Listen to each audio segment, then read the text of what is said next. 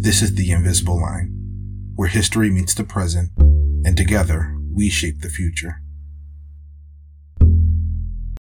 The Great Depression, caused by the stock market crash of 1929, was a rough time for everyone. But for African Americans, it was even tougher. On top of the economic chaos, African Americans faced even more difficulties because of the prevailing systemic racism and discriminatory policies that restricted their economic prospects. Due to discriminatory hiring practices, high levels of unemployment, and the collapse of industries that employed them, many African American families struggled to make ends meet. With jobs becoming scarce, they had to compete with others and were often the first ones to be laid off.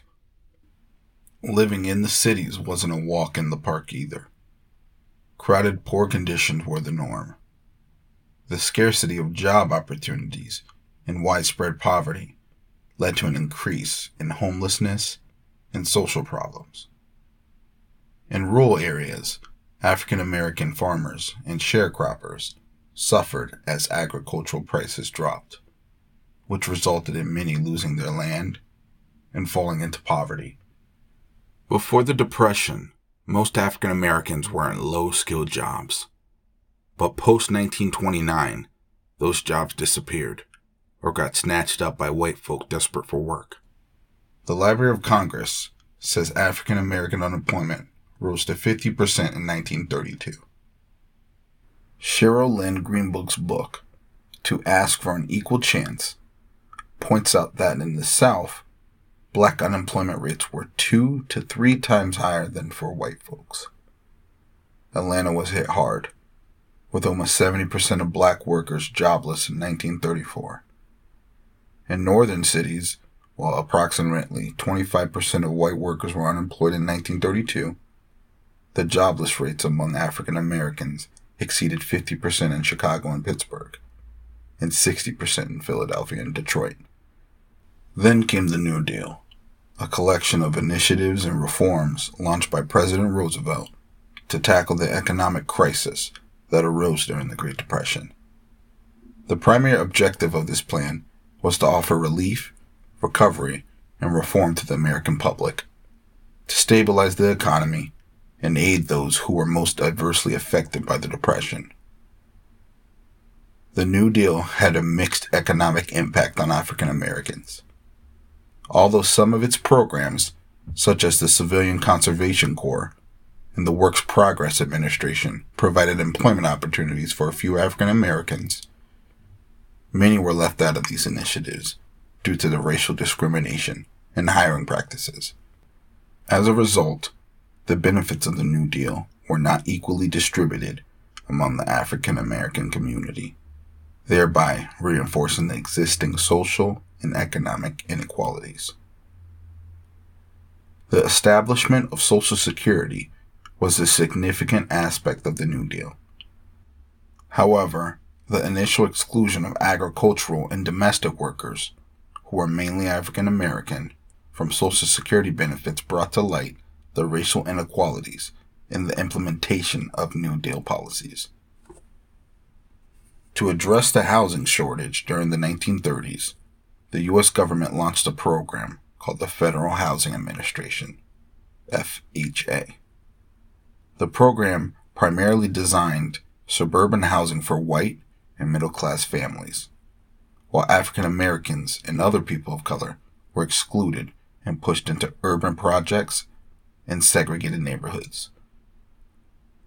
The FHA played a role in denying insurance for homes in African American communities, a practice known as redlining. The term redlining refers to the practice of creating maps of metropolitan areas by the federal government during the New Deal era. The Homeowners Loan Corps, Federal Housing Administration, and Veterans Administration color-coded these maps to indicate safe areas to insure mortgages. Neighborhoods inhabited by African Americans or those in close proximity were marked in red to alert appraisers that these areas were too risky to insure mortgages. according to the underwriting manual of the FHA, loans could not be insured for African Americans, as incompatible racial groups should not be permitted to live in the same communities. The FHA believed that insuring homes owned by African Americans in certain suburbs, or even in close proximity to those suburbs, would lead to the decline in property values of the white homes they were insuring. This decline would put their loans at risk, and so they chose not to insure these homes. The claim made by the FHA that African Americans caused a decrease in property values when they tried to buy homes in all white or mostly white neighborhoods had no basis. In fact, the opposite was true. When African Americans tried to purchase homes in such neighborhoods, property values actually increased. This was because African Americans had fewer choices and were willing to pay more for the properties. The rationale used by the FHA was not based on any study or reality. During World War II, in a development project in Detroit, the FHA refused to proceed unless the developer built a 6-foot-high cement wall that separated the development from an African American neighborhood nearby. The purpose of the wall was to ensure that no African Americans could enter the neighborhood. The underwriting manual of the FHA suggested that highways could be used to segregate black and white neighborhoods. This was not a matter of law, but a matter of government regulation. However, it was not hidden, so it cannot be claimed that this was a de facto situation. Regulations written in law and published in the underwriting manual are just as unconstitutional as something written in law, as they both expressed government policy. In his book called The Color of Law, Rothstein analyzes the housing policies at the local, state, and federal levels that enforce segregation. He highlights that the FHA contributed to segregation efforts by denying mortgage insurance for properties in and around black communities.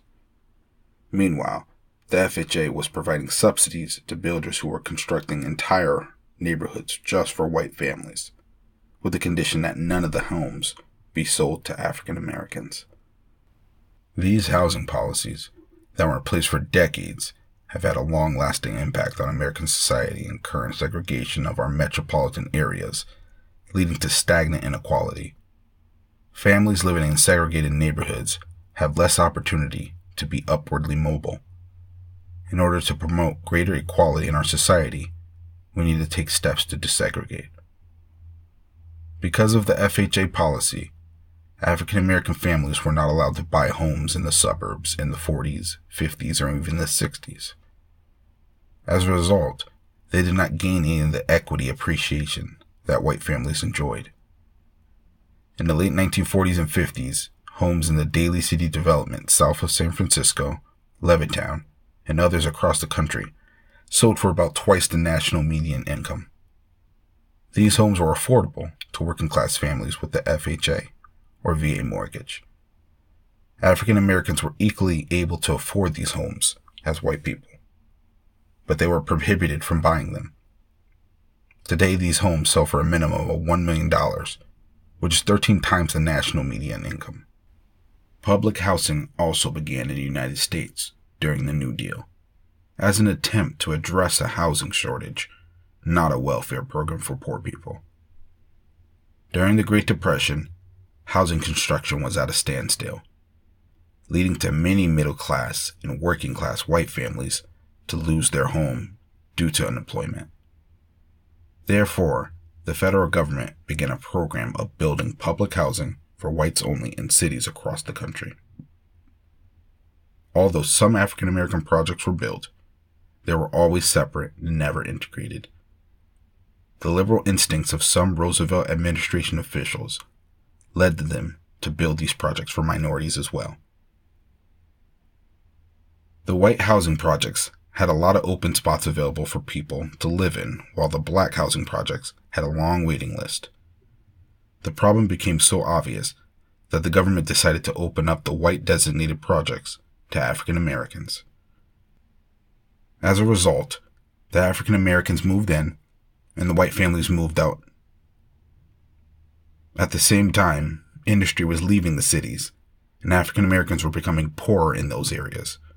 As a result, the projects became housing for poor people rather than for working class people.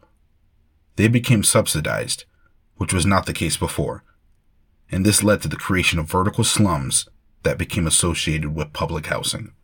The vacancies in the white projects were primarily created by the FHA program to suburbanize America. The FHA provided subsidies to mass production builders to create subdivisions that were white only, and also subsidized the families who were living in the white housing projects, as well as whites who were living elsewhere in the central city, to move out of the central cities and into these white only suburbs.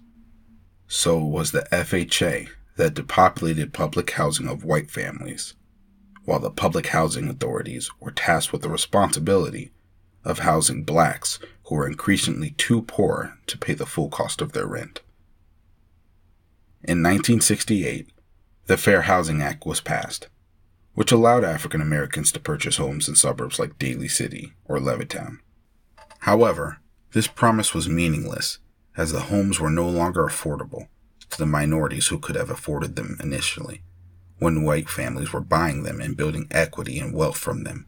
White families were able to send their children to college with the equity from their homes, take care of their parents in old age, and pass on wealth to their children. Unfortunately, blacks were not able to take advantage of these opportunities, as they were mostly prohibited from buying homes in those suburbs.